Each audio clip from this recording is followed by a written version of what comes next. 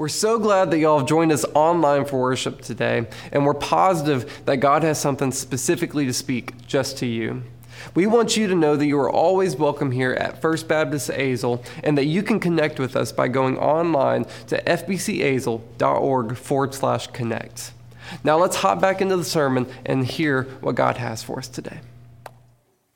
Well, good morning also again to our online crew joining us. If y'all don't know who I am, my name is Chris Brown. I am not the senior pastor here. That is Lee Sipe, but they are on week 2 of their vacation, and they are in Colorado right now, so be jealous.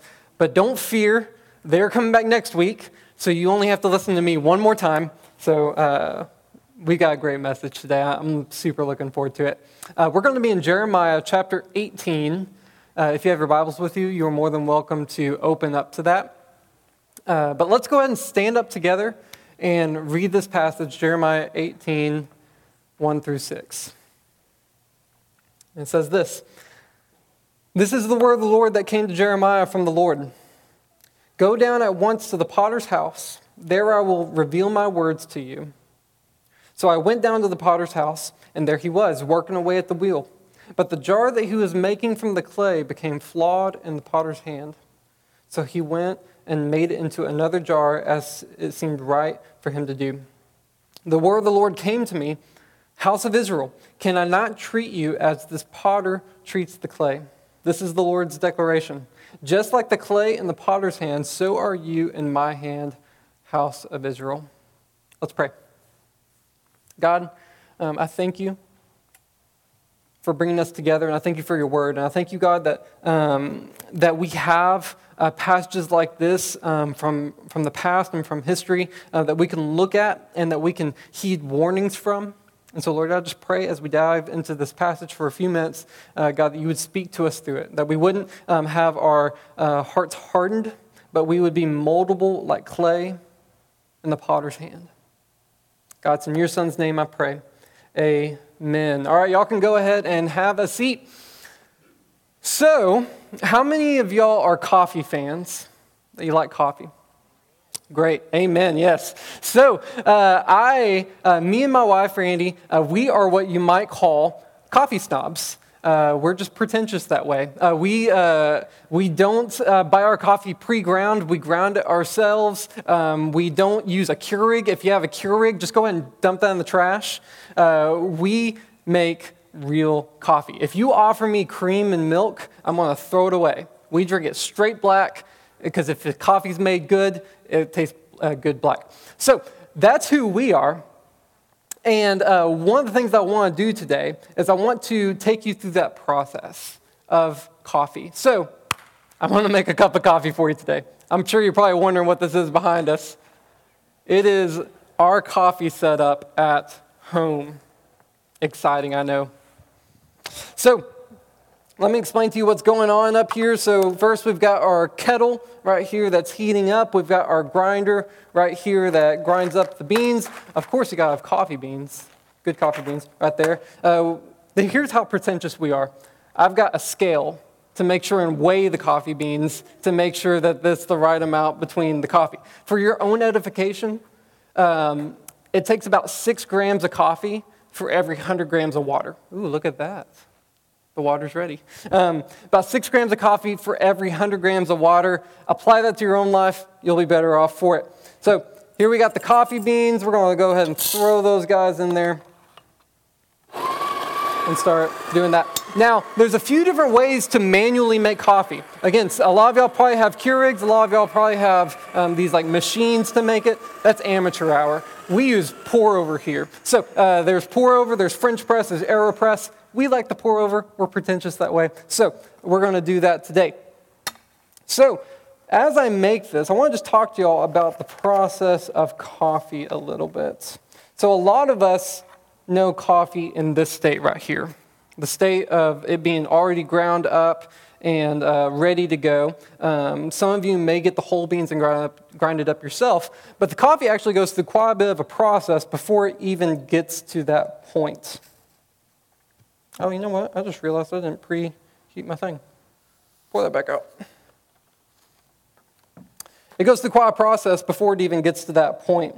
So I want just to kind of explain that process to you a little bit. So coffee, if you don't know, is actually just a green bean in itself. And so whenever coffee is plucked from the vine, it's just this raw green bean. And that raw green bean actually has little to no flavor at all. All of the flavor actually comes from the roasting process. And so if you screw up the roast, you're going to mess up the coffee. So the coffee farmers will send these green beans off to the roasters, and then the roasters take that process of roasting very seriously, and they go through a very specific, yet very simple process. It only takes about 10 to 15 minutes to roast the coffee the way that's supposed to be roasted. They'll stick it in the little machine that stirs it around, and they'll heat it up for about 10 to 15 minutes at about 400 to 425 degrees Fahrenheit. Now, as they roast that coffee, however they roast it in that moment is going to determine the flavor of the coffee. If they under-roast the coffee, it's going to turn into a very underwhelming and sour cup of coffee. If they over-roast the coffee, it's going to turn into a burnt and very bitter cup of coffee. So they got to make sure and get it just right. And there's a few processes that it goes through. But as soon as it's done in the roastery, then they package up and they send those coffee beans off to people like me. And then I throw those beans into this little guy right here and grind them to a very specific setting. And then I throw it in this guy right here and pour it to a very specific way. And the goal is if you can get all of these processes right, what you end up having is a great cup of coffee. Now, I do this every single morning. I make the coffee every morning that I get up. And this week, every time I got up to make my coffee, I was thinking about this process that the coffee goes through. And as I was thinking about the process of it, it reminded me more and more of Jeremiah chapter 18. So in Jeremiah chapter 18, God is telling Jeremiah, hey, go to this potter's house, and I just want to give you a depiction of how I interact with you. And so as he goes to as he goes to the potter's house, he sees the potter grabbing this clay and forming it into jars. And if the clay doesn't work the way that he wants it to, then he forms it into a different jar as he sees fit. And that's very similar to the process of coffee, where you've got this raw green bean that's sent off to the roasters, and then they roast it for a very specific heat and very specific amount of time, and then they package it up, and then we grind it to a very specific setting, and then we make the coffee. And then at the end of the process, you have a nice, good-looking cup of coffee. And in the same way, God is telling Jeremiah that when he's working with us, when he's able to mold us, then what he does is he takes raw clay, and through the process of water and turning and molding and water and turning and molding, he's able to turn it into something beautiful. And so what we're going to talk about today, I need somewhere to set this. What we're going to talk about today is, where do we fall into that? God was speaking specifically to the Israelites here, into a specific situation with the Israelites, but it's not any stretch of the imagination to be able to apply this to our lives. That in the same way that God is talking to the Israelites here, God is talking to us here, and God wants us to be moldable in the same way that he is. Now, the thing is with this passage, while it's a very beautiful, poetic passage where God is saying that he is the potter and that we're the clay, while that's beautiful and poetic, this passage is full of frustration with his people. We're going to see here that this opening statement is not leading into a happy-go-lucky talk. It's actually going to lead into a talk where God has to have some really hard conversations with his people. And so as we get into this passage, what I want you to notice here is that there's two possible jars that God makes in this. So let's go ahead and pull back up that passage that we just read. So in verse 4, it says this, "But the jar that he was making from the clay became flawed in the potter's hand, so he made it into another jar as it seemed right for him to do." This passage, or this illustration of God being the potter and us being the clay and being molded into jars is, if I'm right, if my memory serves me correctly, it's mentioned 3 times in the Bible. And every time there are 2 different possibilities presented, a good one and a bad one. So we have here, he's trying to make one jar, the clay became flawed, and so he made it into a different jar. In other passages, you have jars that are prepared for glory, and then you have jars that are prepared for destruction. In another passage, you have jars that are prepared for honorable use and jars that are prepared for dishonorable use. And so there's always a good and a bad. And if this passage shows us the determining factor in what jar is being made is the clay itself. If the clay is flawed and hardened, then he makes it into a bad jar. If the clay is moldable, then he makes it into a good jar. And so before we even get started, the question that I want to ask you is, what kind of clay are you? Are you a good moldable clay, or are you a bad hardened clay? And as we go through this passage, I want you to keep that in mind. And keep in mind, in what ways can I yield myself to God to become more moldable?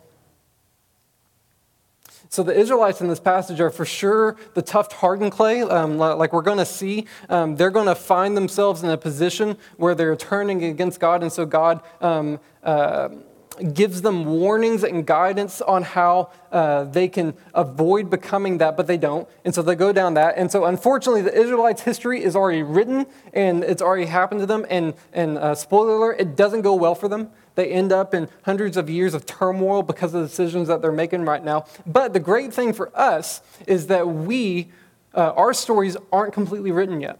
And we can look back, as the Bible instructs us to do, we can look back on the Israelites in the Old Testament and look at the mistakes they made and the warnings that God gave them and apply them to our lives. So that's exactly what I want to do today. We're going to go through this chapter 18, and we're going to see the warnings that God gave them, and we're going to pull out of this 3 ways in which we can become more moldable by God so that we don't face the same fate as the Israelites.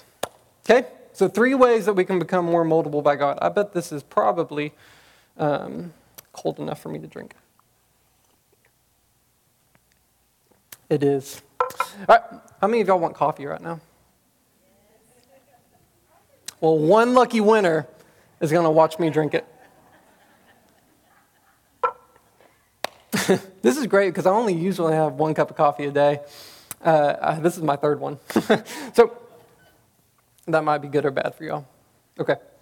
So we're going to pick up in verse 5 of chapter 18. So it says this, "The word of the Lord came to me. House of Israel, can I not treat you as the potter treats his clay?"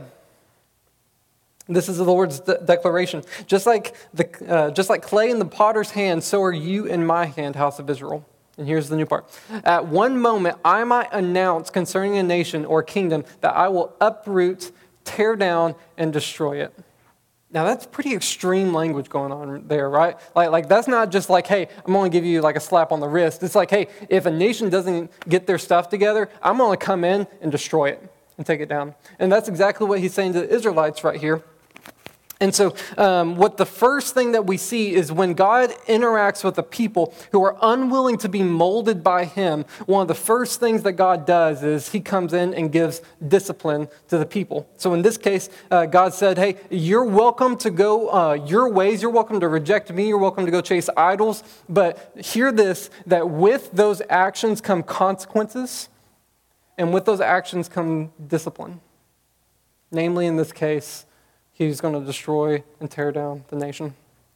So what's the first way that we can see that we can become more moldable by God? We can recognize that discipline is a good thing.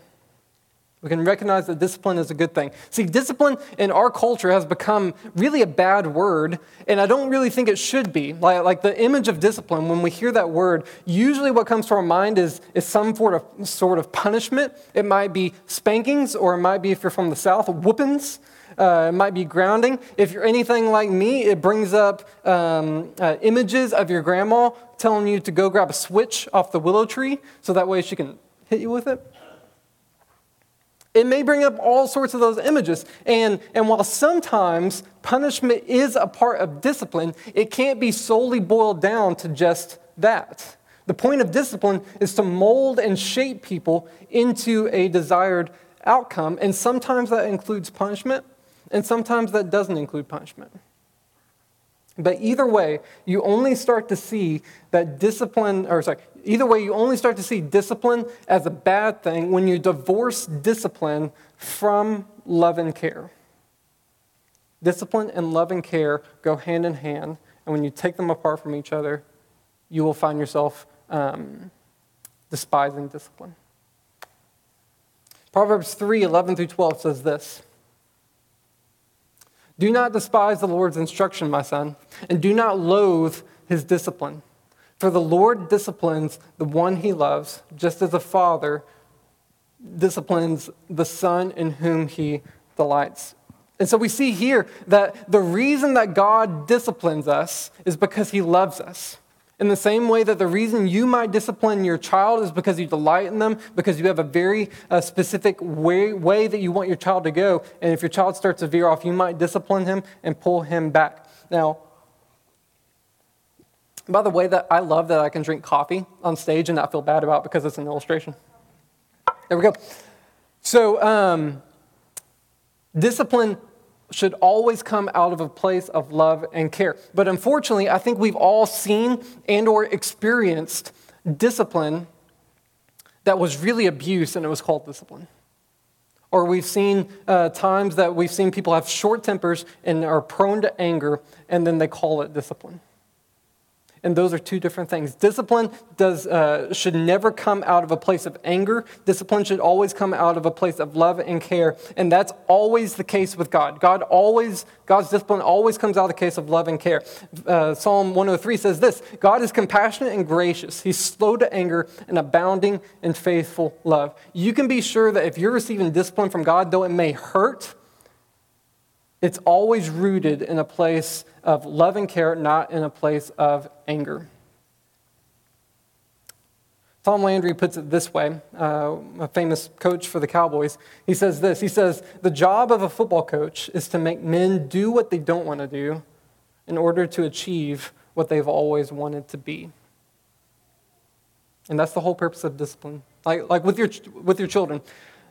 Discipline you use because you see a vision and a picture and a clear goal that you want your child to become. And so what do? You enact discipline to help get that child from point A to point B, because I don't know if y'all have noticed this, if you don't discipline a child, he's not going to end up in that clear goal. He's going to go off his own way. So we use discipline to help them get along that side. And the thing is that kids don't like it. Of course kids don't like it. Kids can't see the end goal. Kids are short-sighted. Kids aren't long-sighted. So whenever you tell your kids, hey, you need to do homework because later on in life you're going to appreciate having a hard work ethic, the kid doesn't understand that, so they'd rather play video games. The kid doesn't understand that they need to keep their room clean and organized because they'll be appreciative later that they are able to have an organized life. The kid doesn't understand that they need to respect and share with the people around them because life will go better if they respect and share with the people around them. I see a lot of parents nudging their kids right now. But again, they don't know that. They don't see that. You do, though, parents. You know what it looks like to be, hopefully, a well-functioning adult. And so you want your kids to get there. And so what do? You have a clear end goal in mind, so you start to discipline your children to help get them to that point. You mold them to help them get to that point. And while they may not like the discipline now, they will appreciate it later. At the time when I was younger, my grandpa, man, he used to whoop me so hard. And I hated it in the moment. And I hated it when he got onto me. But now it's some of my fondest memories, looking back. Because I know that in the midst of that discipline, there was a grandpa who cared very deeply about me. and wanted me to grow up to be the man that he knew I could become. So we discipline our kids, and in the same way, God disciplines us. God has a very clear plan for us and a very clear end goal in mind. And because he loves and cares for you, he will discipline you at times to help you get to that point. And we probably won't like it in the moment. But just like that proverb said, like, don't despise the discipline of the Lord because he cares very much for you and he loves you very much. And that is doing a good work in you. So don't think short-sighted. Short-sighted thinks, I want what's in front of me, and I hate this discipline that's taken away. Long-sighted says, okay, I don't quite understand why this is being taken away from me, but I know that in the long run, God has my best interest in mind. So how do we become more moldable by God? The first thing that we do is we recognize that discipline from God is a good thing. Let's go ahead and keep going. So we're in verse 8 now of chapter 18. So right before this verse is where God says, hey, you're like clay, I'm the potter, and at any moment I can uproot and tear down a nation, and then go straight into this, verse 8. However, if that nation about which I have made the announcement turns from its evil, I will relent concerning the disaster I plan to do to it. So God is disciplining Israel right here and telling them that there's a disaster coming, and all you do is have to repent from the evil that you're doing. Now, what evil was Israel struggling with right now? Well, a couple of verses later, God explains that their particular sin issue was idolatry. And so what we can see here is that the second way you can become more moldable by God is to remove idols from your life. In the same way that he was calling Israel to remove idols from their life, he's calling us to also remove idols from our life. Now that seems pretty easy, right? Like let me explain to you what idol worship looked like back then. So one of the main idols that they served was Molech. If you haven't heard of Molech, it was this famous pagan god in the Old Testament, and it was one that they would make sacrifices to and worship, and in response, they were supposed to receive prosperity. Now, there's different forms of worship with Molech, so I don't know if this is the exact form of worship that they were doing here, but there has been examples of the worship of Molech being they would come to the statue of Molech with his arms out like this, and they would heat up the arms and bring live babies and set them on the arms and sacrifice the babies. I'm pretty sure none of us are doing that today, right? That's weirdly quiet. I hope that's not y'all. Okay, so I think all of us, we're not going to the god of Molech and sacrificing babies. I would even go far enough to say that all of us, we probably don't have shrines of Buddha in our house that we go and worship to. We probably don't have pagan gods in our house that we go and worship to. But unfortunately, here's some bad news. That doesn't mean that you don't have idols in your life. Idols aren't confined to statues and figurines depicting something. Here's what idols are. Idols are anything, any created thing, whether a person or a product, it's any created thing that you have elevated to the status above God. And I think the problem that we have is that there's a lot of idols in our life that we don't even realize that are there. So there's this really interesting study done in 1956 by a guy named Horace Minor. And he did an anthropology study on the tribe of Nasarima. And so he went into this tribe of Nasarima, and he started to observe their culture. He started to observe the ceremonies and the rituals that they would do, and it's really interesting what he found. He found that he found that the culture largely worshipped this idea of body image. And so they would pray and do rituals to gods to keep their body image going.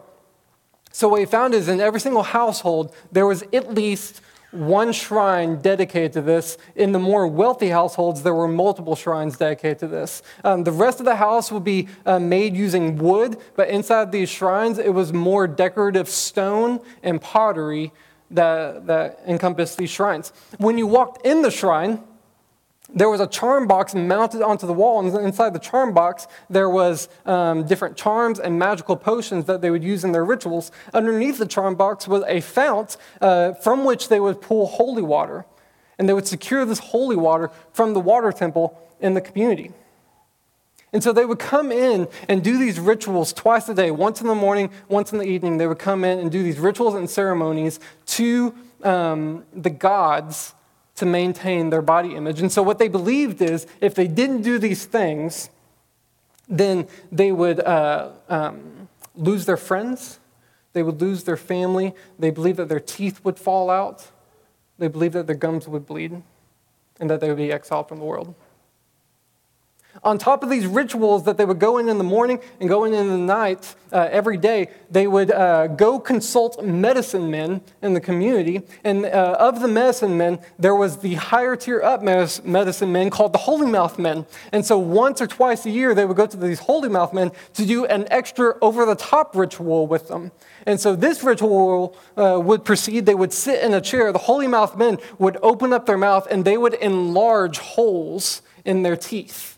And then after they enlarge holes in their teeth, they would spread magical, for lack of a better word, goo inside that hole.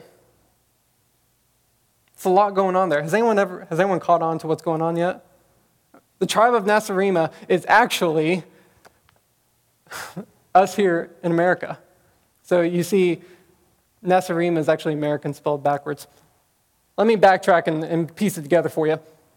So this guy decided to do this study, and he thought to himself, what if we observed America without the lens of the American culture and observe it through the lens of pagan worship? And so what he said is that Americans are weirdly obsessed with their image. And so what they do is they have bathrooms in their house dedicated to where they go in once in the morning, once at night. They would open up these things, they would brush their teeth, floss, do whatever they do, and then once or twice a year they would go to the dentist and have cavities drilled and then fill the cavities. And he's like, what he noticed is that everyone is weirdly obsessed with this, and they believe if you don't do these things, your gums will start to bleed, your teeth will fall out, no one will want to be your friend. You for sure won't get a girlfriend or a boyfriend. So the reason I bring that up, which by the way, that is a real paper, written in 1956. You should go look it up. It's about 6 pages long. It's really a fun read. The reason I bring that up is if someone was to come in and look into your life and they don't know anything about you, what would they walk away with? Would they walk away thinking that you have idols in your life, or would they walk away thinking, man, that was someone who loves God? So from that perspective, what idols do you have in your life?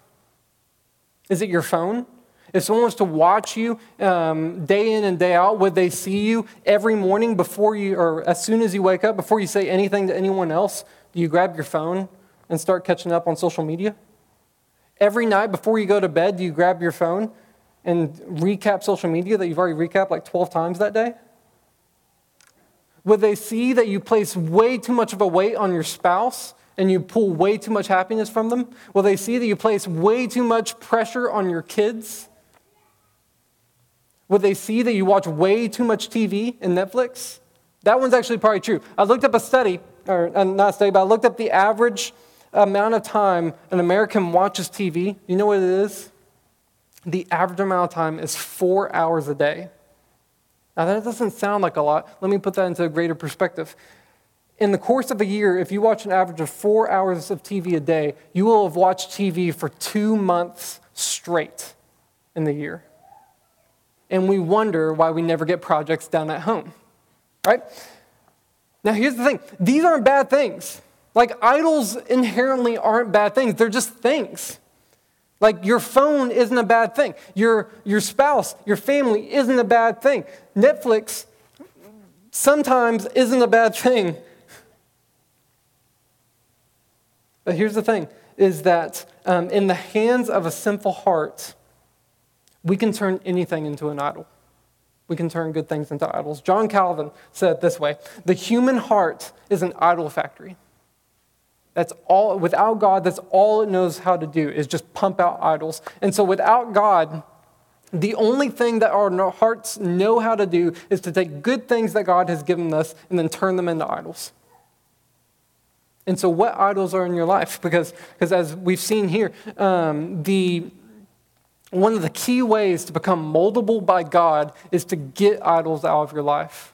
And so if you find yourself hardened by God, if you find yourself thinking, like, I don't remember the last time that God came to my mind and I didn't feel guilt and I didn't feel pain and I didn't feel like I'm failing him. Or if the only time that the thought of God and sanctification comes to your mind, the only thing you can think of is like, I'm just tired and I just don't want to deal with that. If your heart is hardened, maybe one of the first steps you need to take in softening your heart and having your heart become more moldable is to remove some idols from your life. Let's go ahead and keep going. So now we're on to verse 12 of chapter 18.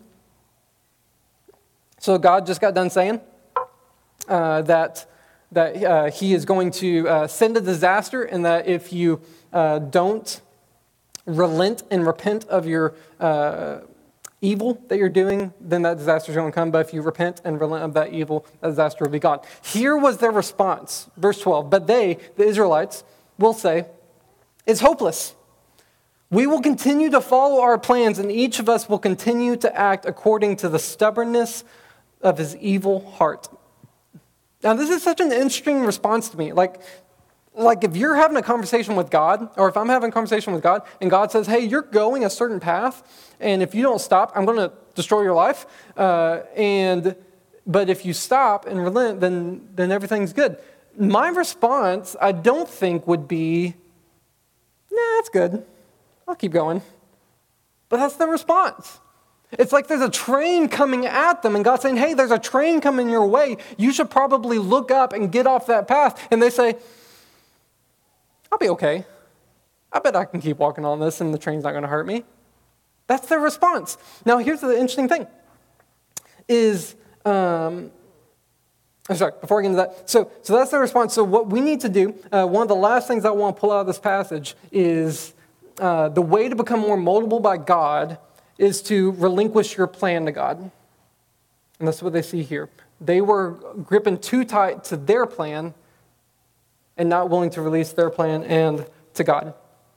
Now, the amazing thing is that in the midst of God warning them, they still decided to do their own plan. Now, why did they decide to do their own plan? Well, the passage says it was due to the stubbornness of their heart. So let's pull up that verse again, verse 12.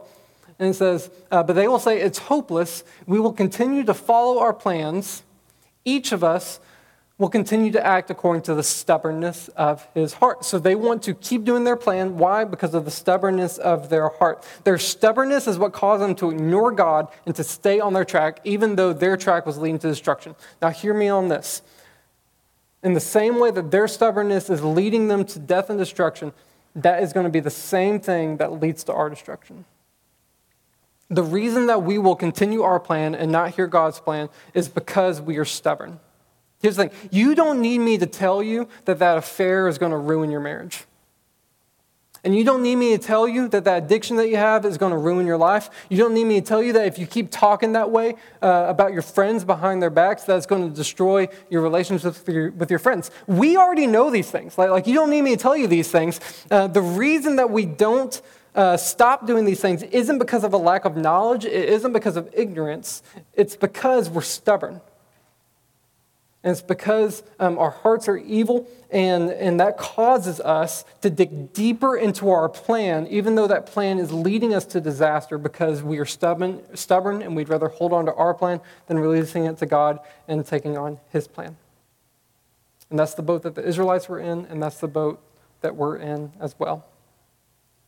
Now, this concept might be best explained by what's known as the monkey trap. You might have heard about this before. It's a method in trapping a monkey by appealing to his stubbornness.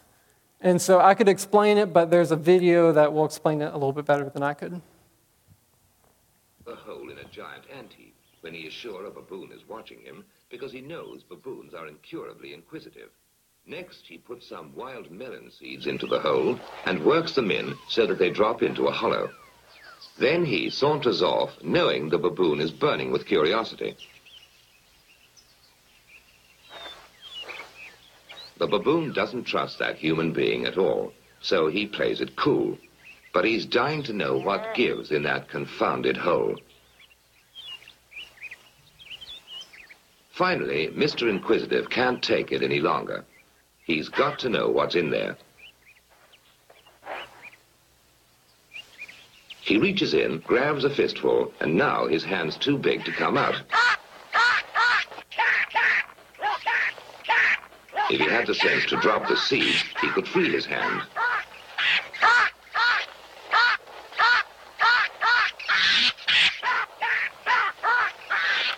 Now he lets go when it's too late.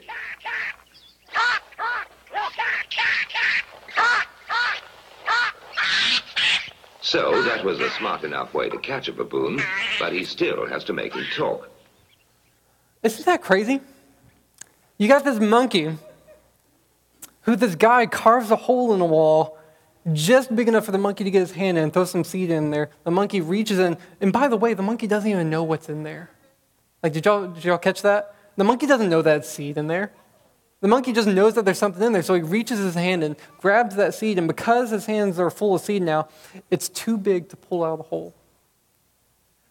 And so the natural response to that would be, let go of the seed and pull the hand out. But he doesn't.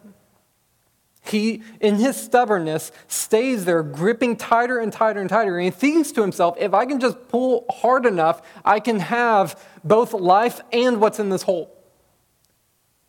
Even though that there is death looming in on him, there's someone who's literally coming and putting a rope around his neck. He sees that, and he thinks to himself, I got this.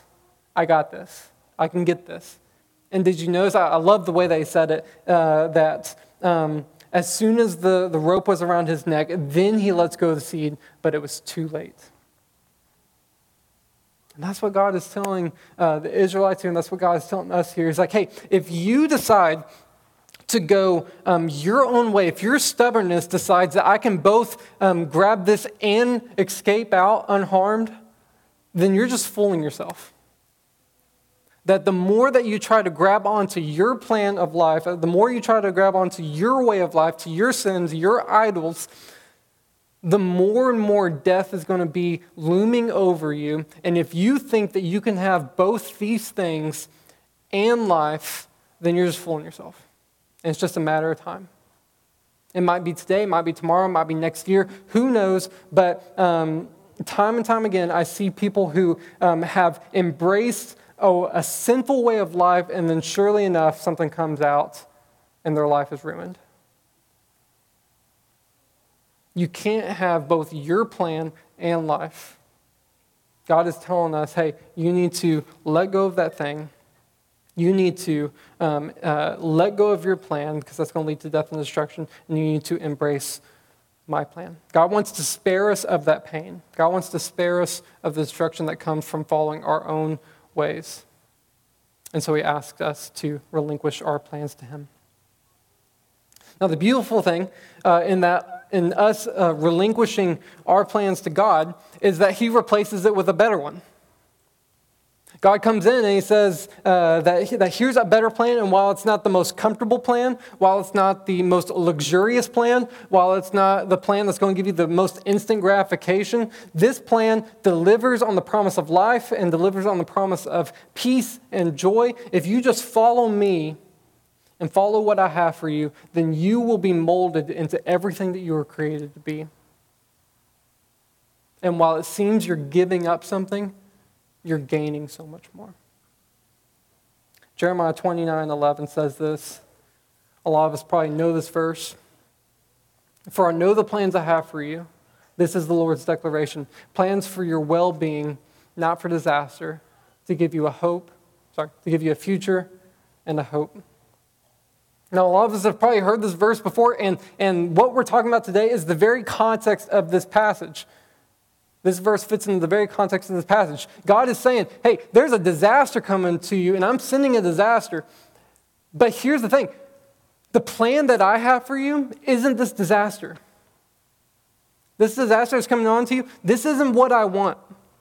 I have a different plan for you. I have a plan for you that's for your well-being. It's not for your disaster. It's for you to have a future and a hope. And the only thing holding you back from grabbing on to that well-being, to that future, to that hope, to everything I've designed for you to be is you. Just allow me to mold you. Don't be hardened in your heart. Allow me to mold you. God had a wonderful, life-fulfilling plan for them, but they decided to go their own ways. And unfortunately for them, because they went their own ways, it landed them in turmoil for hundreds and hundreds of years. We still have a chance. God is calling out to us saying, like, he wants to mold you. He doesn't want you to be hardened. He wants to mold you into everything he has you to be. So are you going to be moldable is the question. Let me pray that we do. God, I thank you for your word, and I thank you, God, for passages like this that so poetically explain our relationship to you. And God, I pray that as we gather in this place and as we go home, God, that we wouldn't be the hardened clay. But God, that we would recognize that your ways are higher and that your ways are better. And so, Lord, I just pray that whatever is holding us back from that we would release it to you today. If you need to discipline us, then bring the discipline. If that will cause us to remove sin from our life, to remove idols from our life, then we ask you to bring that, because we want to be a group of people who embrace your plan and not ours. And so, Lord, convict us today. Let us know where that's at. And I pray, Lord, that we have the courage and the strength to respond accordingly to that. So again, I'm not sure where you are right now. You might be a person that's thinking to yourself, like, I've been hardened to God for a long time. I don't even remember the last time I talked to God. And if that's you, know here that doesn't have to be the case. The whole reason for God sending discipline and this warning to Israel is so that they would wake up and turn from their ways and allow themselves to be moldable. God is saying the same thing to you. He wants you to wake up, turn from your ways, and allow God to mold you in that. And so I don't know where you are today. I don't know what decisions you need to make, but we're going to spend just a few moments in song, and you can pray in your seat. You can pray up here at the altar. You can come up. We can talk more. We can pray some. Whatever you need to do, whatever God is convicting you to do, now is your time to do it. Well, thanks for joining us today online for our worship service. We hope that you were ministered and encouraged to while you're with us. And we just want to remind you that you can connect with us online by going to fbcazle.org/connect. We hope to see you again next week.